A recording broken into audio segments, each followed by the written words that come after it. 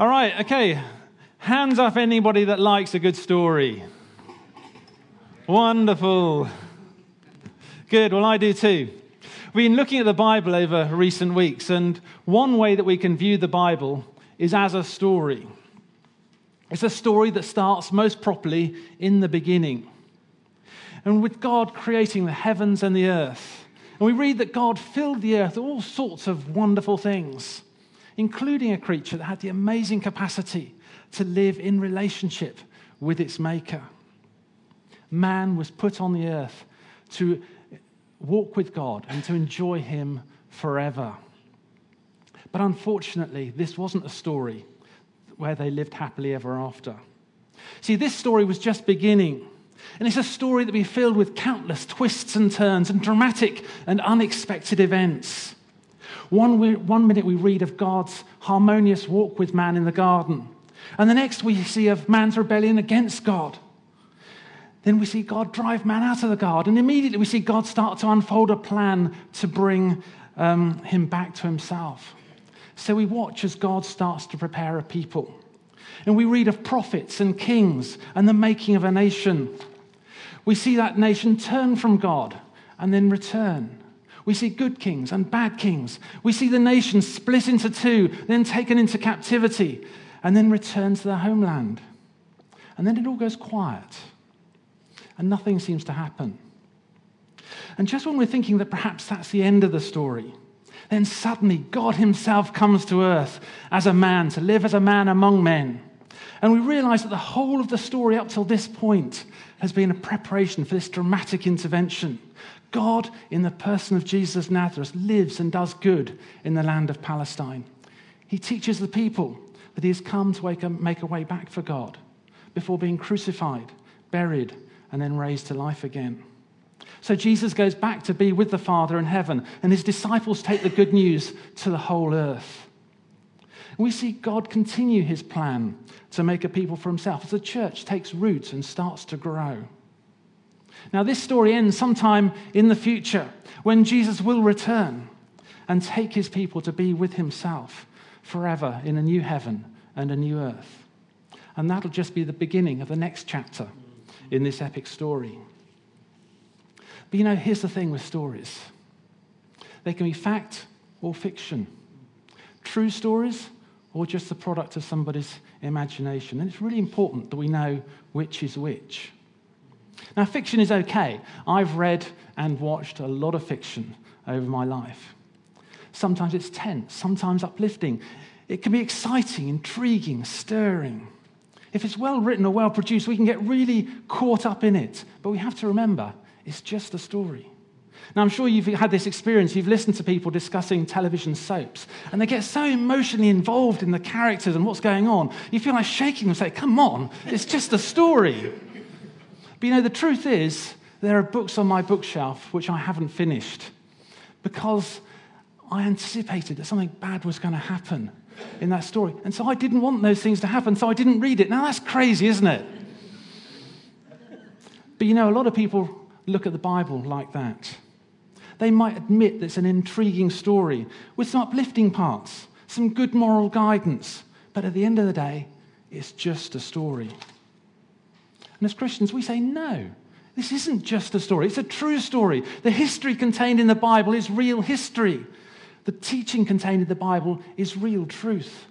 God really is there, and we really can be reconciled to him. The prophecy contained in the Bible really will happen. Jesus really will come again. The stories of Jesus' death and resurrection, these aren't fictional accounts designed to point us to some kind of greater spiritual reality. They actually happened. Now, the Apostle Paul, writing to the church in Corinth, said this: "But if there is no resurrection of the dead, then not even Christ has been raised. And if Christ has not been raised, then our preaching is in vain, and your faith is in vain. If in Christ, in this life only, we have hope, then we are of all people most to be pitied." And if Jesus wasn't actually raised from the dead after being crucified, if his flesh and blood body didn't really come up out of the tomb on Easter Sunday morning, then we're wasting our time being here this morning. Our faith is futile. And because we're called to live sacrificial lives on the basis that our faith is real, that God has an amazing future planned for us, then Paul is quite right. We are, of all people, most to be pitied. We are throwing our lives away for nothing. But of course, if Jesus was raised, then that changes everything, because it validates all that he said and taught during his life. It proves that God accepted his sacrifice. We really can have life with God. We really can be raised to life again and live eternally with him. So it really matters. Fact or fiction, everything hangs on the answer. How we view the Bible is of paramount importance. Did the events described in it really happen? Are the teachings contained in it really the words of Jesus and his disciples? Did Jesus really die and rise again? So I want to consider these questions this morning, and I'm going to look at the Bible, and in particular the Gospels and the New Testament. I'm going to look at them as a book. Now, clearly, we believe that the Bible is more than just a book. It's God's revelation to us, inspired by the Holy Spirit. But it's not less than a book either. And at the level of literature, it makes various claims about itself. It claims to be a record of history. It claims to be a record of Jesus' teaching. It claims to tell us about real people and real events.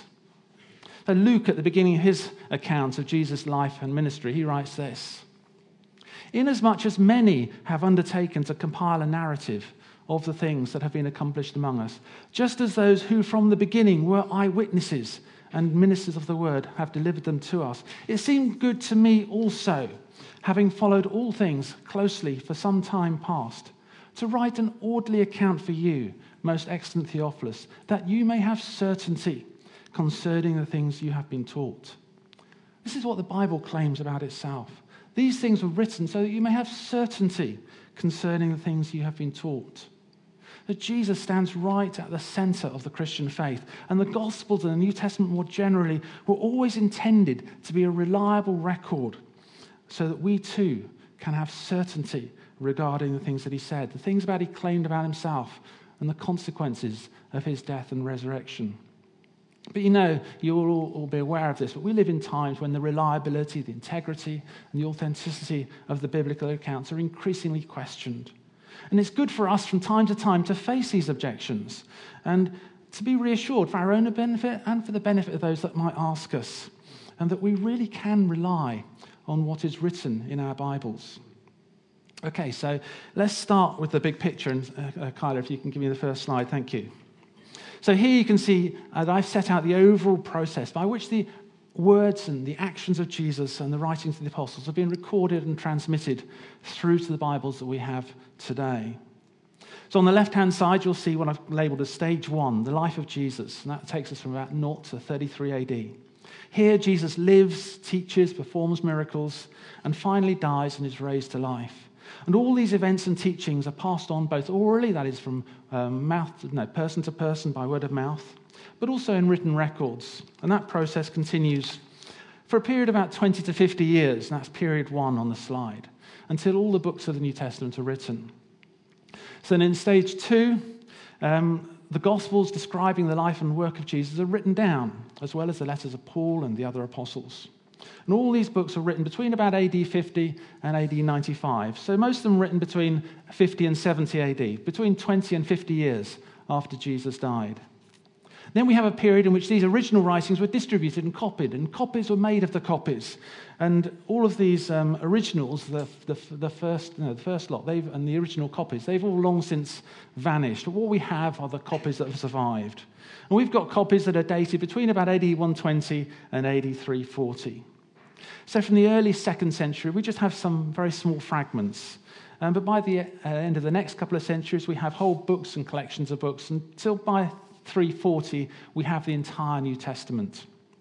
So here we are at stage 3 on there, and then we have this big gap, what I've labelled period 3, through to the present day, when we have our modern translations in stage 4. So that's the overall process then of how we get our New Testaments today. But there are various questions and objections raised at each stage in that process. So starting from modern times, I'm going to work backwards and just address some of those questions and objections. But I want you to keep that big picture in mind as we go, so you don't get lost in the details. Okay, so if we can have the next slide. So here we are in 21st century Britain, and one objection you'll hear is that there are so many translations. How can we rely on them if they all say different things?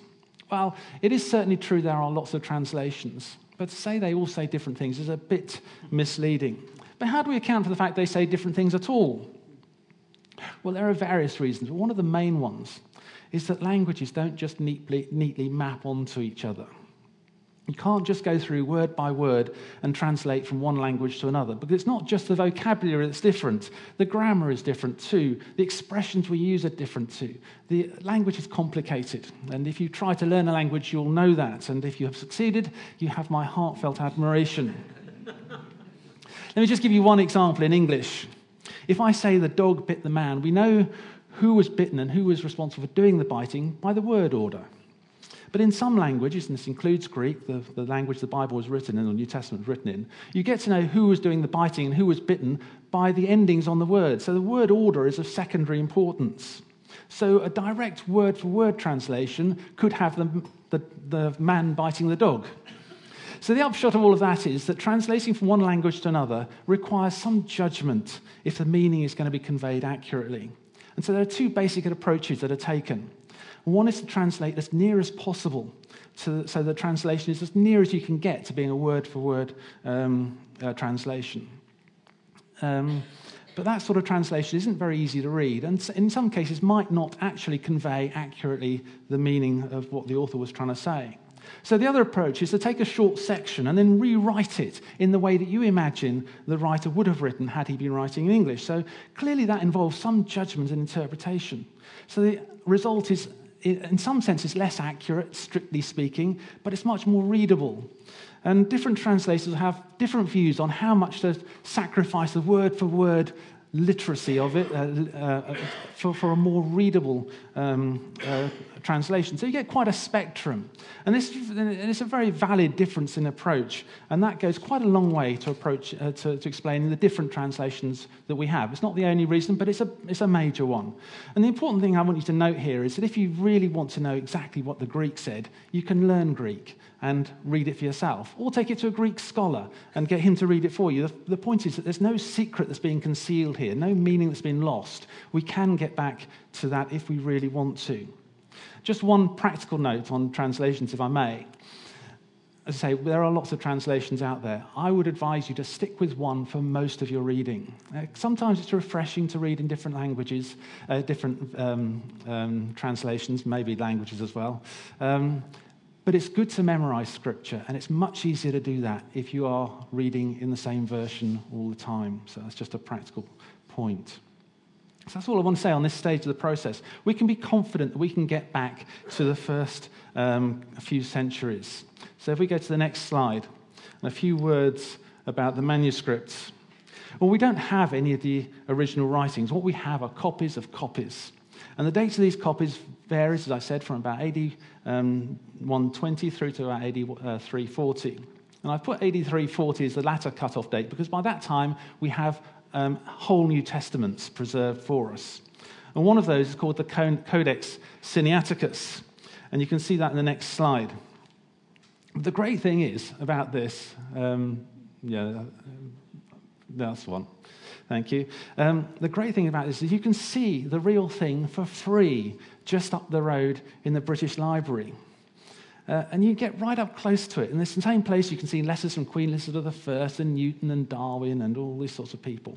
And I don't know about you, but there's something about seeing things in the flesh which really brings history alive. And I know for myself, as I stood there and I looked at this, the 1,700 or so years between us and then just sort of shrunk down to nothing as I saw it. And I do recommend you go and see it. We're so privileged to have such easy access to such amazing things. Now, at the other end of the spectrum, we have a fragment of papyrus and verses from John 18, and that's on the next slide. There we go. Thank you, Kyla. This was written about AD 120, so this is only 90 years after the events that it was describing, and possibly as little as 25 years after the original document was written. And this fragment is also here in this country, this time in the John Rylands University Library in Manchester, and again, you can go and see it. So we have these records from the 2nd and 3rd centuries, which is a long time ago, and in historical terms, really close to the events they're describing. But it still doesn't get us right back to the originals. There's no museum in the world where you can go and see a signed letter of Paul. And there's no university owns a letter in Luke's own handwriting. All we have are the copies of copies. And that can be seen as a problem. How can we really know what was in the originals? That is, how can we get back to stage 2 on the next slide? And what makes the situation worse is that New Testament documents are copied by all and sundry. They weren't trained people. And you can imagine this sort of scenario. A church might receive a letter from Paul, and they want their sister churches to see this new teaching themselves. So a few of them will quickly write it down and send it on. And those recipient churches, again, will make copies and send them on. And these copies are translated into different languages, from Greek to Syrian, Egyptian, Latin, and so on. So we get copies of copies rapidly spreading from region to region and being translated from language to language. And you can understand why some people say, well, the mistakes must have been introduced in the whole process. And the fact is that they were. In fact, depending on how you count them, there are thousands of different readings. But does this mean we can't get back to the original text? Well, fortunately, no. There are techniques that allow scholars to work backwards from copies to what was likely to have been in the originals.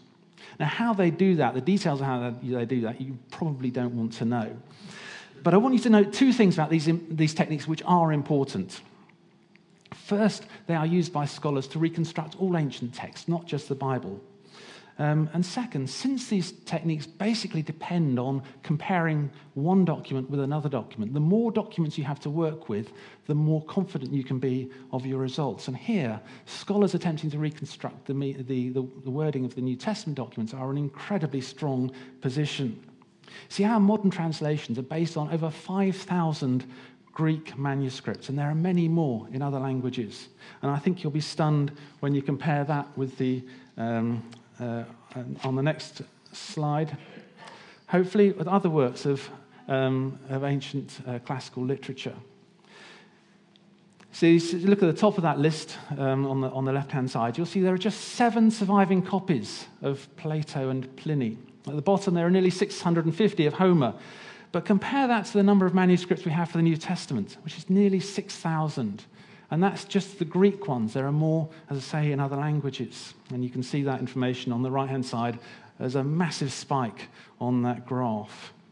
Now, no one seriously questions the text of these other ancient works. How much more confident can we be in the reconstruction of the New Testament? Well, we have an overwhelmingly greater number of manuscripts to work with. But there's more than that. You see, it's not just the numbers that are important. What's also as important is the time interval between the original documents being written and the earliest surviving copies that we have. So, for example, if there was a document written in 500 BC and the earliest copy we have is AD 200, there's a 700-year gap, and over that time they've been copied and copied and copied. And there, obviously, along the way, there's the possibility of errors being introduced. So clearly, the smaller that time interval is, the more confident we can be of determining the original. And again, here, the New Testament is in a league of its own. So if we look at the next slide, please, Kyla. You see here that some of the oldest, maybe the next one. That looks about right to me. Good. Compare the biblical text with other ancient works, and you see on the left-hand side there are various classical works again, and the gap between the documents being written and the copies that we have varies from about 500 years through to 1,400 years. But for the New Testament, the gap is about 500 to 200 years, and some of the documents are as little as 25 years. And again, you can see that on a graph on the right-hand side. We can see how significant these facts are. The time span between the time when the originals were written and the time we have the copies that we still have, is so small, there was no time for any significant variation to distort the text. So if we refer again to the overall picture, if we have the next slide, please, you can see we can get back to stage 2 with confidence.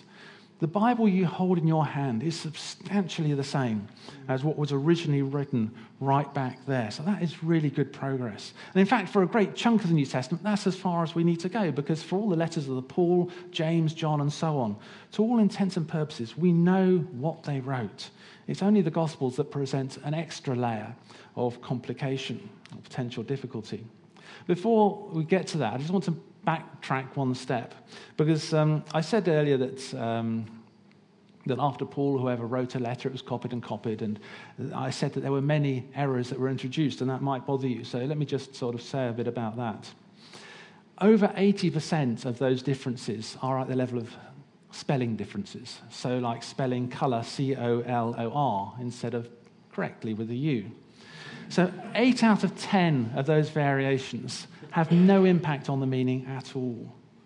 And of the remainder, most of them can be sorted very easily. Maybe a word was missed out of one document, or maybe all the original documents say one thing and one very late document says something a little bit different. It's very easy to tell which is which. So nearly everything can be sorted easily. We end up with less than 1% of the differences that we can't be sure about. But again, it's important for you to know there's no cover-up about this. There's no secret. All the uncertainties are known. And if you have a study Bible, you will find them listed in your Bible. So if you were to look at Romans 5, verse 1, for example, you might find your Bible say that some documents say, we have peace. Others say, let us have peace. It's only one letter difference in the Greek, so you can see how the confusion can have arisen. But they mean different things. But no great theology is based on that phrase. At the end of Mark is one of the biggest differences. Some in the last chapter of Mark will finish at verse 8 and miss out the last 12 verses. Some will include the last 12 verses. But again, your Bible will spell that out for you, and you'll look at that and you see, well, there's no theological issues whether it's there or not. So it's not something you need to worry about. It's there, and there's no secret about it. Okay, so we're back to stage 2. We can be confident of what was written at that stage, but we still have that gap. Possibly the next slide, Kyla? There we go, thank you. Between the time that Jesus was alive and the time that the books were written. And given that it's Jesus that stands right at the middle of our story, we really want to be able to rely on the records of what Jesus said and what he did. So I'm now focusing particularly on the Gospels, which of course claim to be records of Jesus' life and teaching. Now, if Jesus was just a great moral teacher or a great leader, then nobody would have a problem with the accounts that are written. But of course, the fact is that the Gospels are jam-packed with miracles, with Jesus' claim to be God, with accounts of his death and his resurrection. And it's all this supernatural sort of stuff that leads people to one of two conclusions. Either it's just outright fabrication, or it's a result of stories that have evolved over time, and what is written is the end result of those evolved stories. So we can't rely on what is written, we're told. So I want to consider each of those possibilities, the second one first. And that is that the stories about Jesus evolved over time, with the supernatural elements being added along the way. Now, there's one scholar who particularly pushes this view. His name is Bart Ehrman. And he says that it's like Chinese whispers. The stories about Jesus circulated for many years, changing all the time. And at first sight, you could say, well, that's a plausible possibility. But let's just think about that for a moment. So you've all played the game Chinese Whispers. What's the point of it? Anyone? It's supposed to be funny, isn't it? It's supposed to end up, the person at the end of the line is supposed to give some humorous distortion of the original. And the whole process is set up to encourage that outcome. So there's just one line of communication, and each person speaks in whispers, and you're not allowed to repeat yourself. But there's no parallel between that process and the process by which the stories of the New Testament, of the Gospels, were passed on till the time they were written down. See, what we've got to remember is this was largely an oral culture, and they were practiced in passing things on accurately. So if we were to compare it with Chinese whispers, for one thing, we'd have to have multiple lines of communication rather than just one. But each person would have to speak clearly. The person receiving the message would have to repeat it back to the original person to make sure they got it right. Every third person or so might go back a couple of stages and check with that person, did they get it right? And it wouldn't make for a very exciting game, but you're going to end up with something which is correct. And that's what happened. The constant monitoring of the community ensured that the integrity of the message was preserved. So there's no parallel there with Chinese whispers. But there's another flaw in his reasoning as well. And that's his assumption that the people writing the Gospels were at the end of this chain. Their only knowledge about Jesus and the events that they were describing was as a result of this message that had been passed down from person to person. That they had no direct access to the events or the people themselves. But that's not what the Gospels themselves say. So Luke explicitly says that there were eyewitnesses available to talk to. John, who was an eyewitness, said that he wrote his gospel so that others could believe. Mark was believed to have written under the direction of Peter, who, of course, was an eyewitness. And there's no reason to believe they weren't speaking the truth. When you look at the small time difference between the times when the events happened and the Gospels were written, most scholars will agree that Matthew, Mark, and Luke were written in the mid-60s. So that's only 30 to 40 years after the events they described. So that's not a long time, well within the lifetimes of the eyewitnesses. And there are clues within the Gospels as well which point to eyewitness testimony. Now, have you ever wondered why, out of all the blind people that Jesus healed, we still know the story about Bartimaeus? Have you wondered about, out of all the sinners whose lives were transformed, we still know Zacchaeus' story? Imagine that we're a church in the mid-60s, and Diane has decided she's going to write an account of Jesus' life. Now, imagine that Pradeep here was born blind, and in his 30s he met Jesus and was healed. Don't you think that Diane would know about it? And if she was going to write an account about Jesus' life and his miracles, don't you think that she might include Pradeep's story? And don't you think it would be easy for her to get her facts straight? And if she embellished a bit, don't you think there'd be plenty of people that would say, no, that's not how it happened. This is how it happened. Somebody would put her right. The idea that the Gospels just evolved over time doesn't work. So what about the idea that the Gospel accounts were just plain made up? Now, this might seem like the easiest solution. After all, if you're making up a story and you want miracles to happen, you just write it down. Job done. You don't have to worry about eyewitnesses or laws of nature or anything like that. You just write what you like. But actually, it's not quite as simple as that, and I'll tell you why. But just before I do, there's just a quick one-liner that you might find helpful if somebody's sort of asking about this. So there's good historical evidence to support the fact that nearly all of the apostles were martyred. And they were martyred because of the things they said they believed. Now think about it. It's possible that somebody might be prepared to die for something that they sincerely believed was true. But who is going to die for something they know for a fact is made up because they made it up? It's just implausible.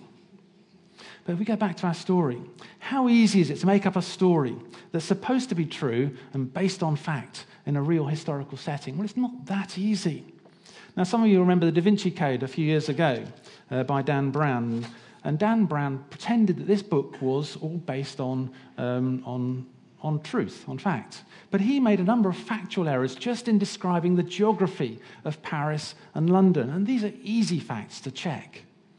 The gospel writers have been shown to be accurate on a whole number of details that they would have had no way of checking had they been making up stories. And we're just going to look at one of those now. So a quick bit of background before I do. It's generally agreed that apart from Matthew, none of the Gospels were written in Palestine. The others were probably written from places as far away as Turkey and Italy. And that is a fact that some say is proof of their unreliability. But actually, the reverse is true. The fact that they got so many details right, despite the fact they were writing from so long away, is strong evidence they were writing fact, not fiction. And I'm going to illustrate that with one particular example. And I think this is a very interesting one, partly because it's relatively recent research and partly because it's something we can all relate to. So we're going to focus on people's names, in particular on the relative popularity of names. Now, you know that each year we can get a ranking of the most popular boys' and girls' names. So let's do a quick test, and no checking on Google. There are not many of you here, I can see. So, what are the top 4 girls' names in the UK at the moment? Just quickly call them out. Olivia, sorry? Catherine, no. Charlotte, no.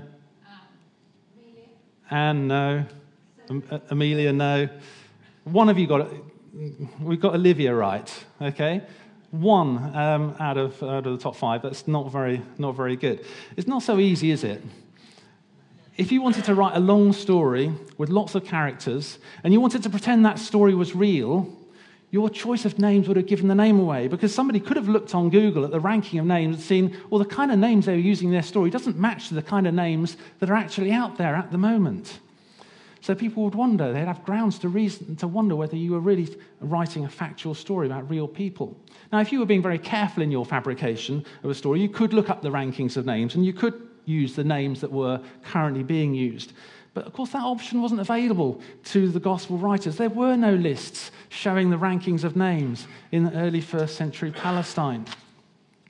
But there is now. Thanks to a lady called Tal Ilan. She's a Jewish scholar. And in 2002, for reasons best known to herself, she decided to compile a list of all the names that were being used at the beginning of the first century in Palestine. So she looked at manuscripts, inscriptions, ossuaries, anything that had a name written on it. And she compiled a list of 3,000 names that were being used. And she ranked those then in order of popularity.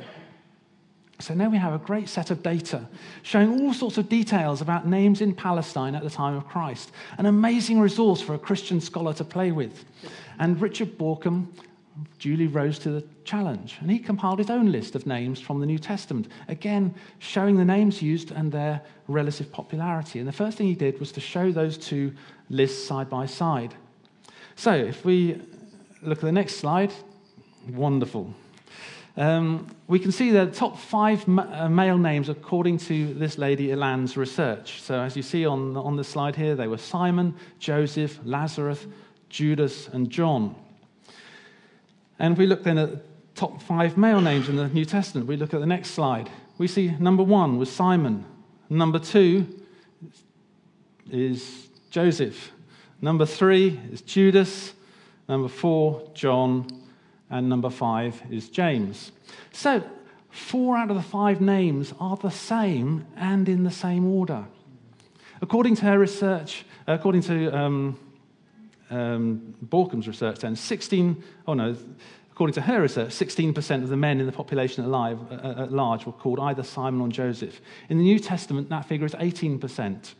So almost exactly the same, and Richard Borkham has compiled a list of different statistics that show the close correlation between the ways that the names were used in the New Testament and the way they were actually used in the population. So Bart Ehrman, who we've already met, he made this objection about the Gospels. He said, where then did these anonymous Greek-speaking authors, living probably outside of Palestine some 35 to 65 years after the events they narrate, get their information? Well, where indeed? You didn't manage to get the ranking right for girls' names here in the UK at the moment. Imagine that instead of asking for girls' names in 2017 here in the UK, I'd asked you for girls' names in France 30 years ago. You wouldn't have had a hope. The gospel writers were writing from further away in a time when there was much less access to information. So how did the New Testament writers get it so right? How could they have known what names to use and with what frequency if they were making it up? They didn't have access to Ilan's research. That wasn't published till 2,000 years later. Surely the obvious answer is they got it right because they were recording the real names of real people. Now we can look at this in a different way. If I were, say, to ask Eric to put his hand up, I'm going to get, probably this morning, 2 pairs of hands, or 2 hands. So, but if I asked everyone called Felix to put their hands up, I'm just going to get the 1. Because in any geographical location, at any particular time, some names are used more frequently than others. So if I wanted a particular Eric to put his hand up, I would say Eric, who leads Healing on the Streets, or Eric, who's our treasurer. I'd have to differentiate the names. And that was the exact same situation in Palestine at the time of Christ. And it was more of an issue then because they didn't have surnames either. So according to Ilan's research, people were differentiated on basis of things like their profession, where they came from, or some other unique feature. And again, we see this in the New Testament. So for Simon, for example, we have Simon of Cyrene, Simon the tanner, Simon the leper, Simon the zealot. And once again, we see how biblical usage corresponded to historical evidence. But of course, if you have an unusual name, you don't need to do that. And I've never had a problem with being confused with anyone else. If someone calls out, Adriaan, I know they're talking to me. And again, the same applied in Palestine at the time of Christ. If you were referring to Simon, you had to differentiate. Whereas if you were referring to Thomas, whose name didn't even make it into the top 100 in the rankings, you didn't need to. And with that in mind, let's look at the list of disciples as they're given in Matthew 10. So we read that the names of the apostles are these. Simon, who is, of course, ranked at number 1. We're told Simon, who is called Peter, and Andrew, his brother. James, who is ranked at number 11, we're told is the son of Zebedee, and John, his brother. Philip, who is ranked at 61, has no distinguisher, and Bartholomew, who is ranked at 50, also needs no distinguisher. Where are we up to? Matthew, number 9, is the tax collector. James at 11 is the son of Alphaeus. Thaddeus at 39, no distinguisher. Simon, as we know, is number 1, is the zealot. And Judas is number 4, is Iscariot, who betrayed him. You see how precisely those names follow that pattern. So again, we ask, how would someone writing from hundreds of miles away know when they needed to differentiate the names? Once again, we must surely conclude they got it right because they were writing about real people, and this was the way they were actually addressed. Now, you've heard of people say of stories that left them dumbfounded, you literally couldn't make it up. Well, I want to put it to you that that's exactly what we have to say about the Gospels. You literally couldn't have made it up. Okay, we're out of time and I need to wrap, but I just want to, again, to look at the overall picture on the next slide. Thank you. I hope that I've been able to go some way this morning just to closing that gap for you between us here in 2017 and the events of Jesus' life right back in the first few decades of the first century. We have every reason to believe that our Bibles accurately reflect the gospel, what was said and what was done at that time. The Bible is in part a story, and it's a story that is true. And that's important because how we respond to Jesus and his teaching and his offer of salvation depends on whether we believe it or not. It's important because whether we like it or not, we are part of that story. It's important because this story is going to have an ending. You know, just as the Bible records Jesus' life on earth in a real historical period, so it tells us what is going to happen at the end of this chapter. And those events in the future will be just as real as those that are recorded in the Bible. The angels said to the disciples as they watched Jesus after he ascended, they said to them, "Men of Galilee, why do you stand looking up into heaven? This Jesus who was taken up from you into heaven will come in the same way as you saw him go up into heaven." Jesus will come again. And for those that are ready, this is a story that will have a very good ending.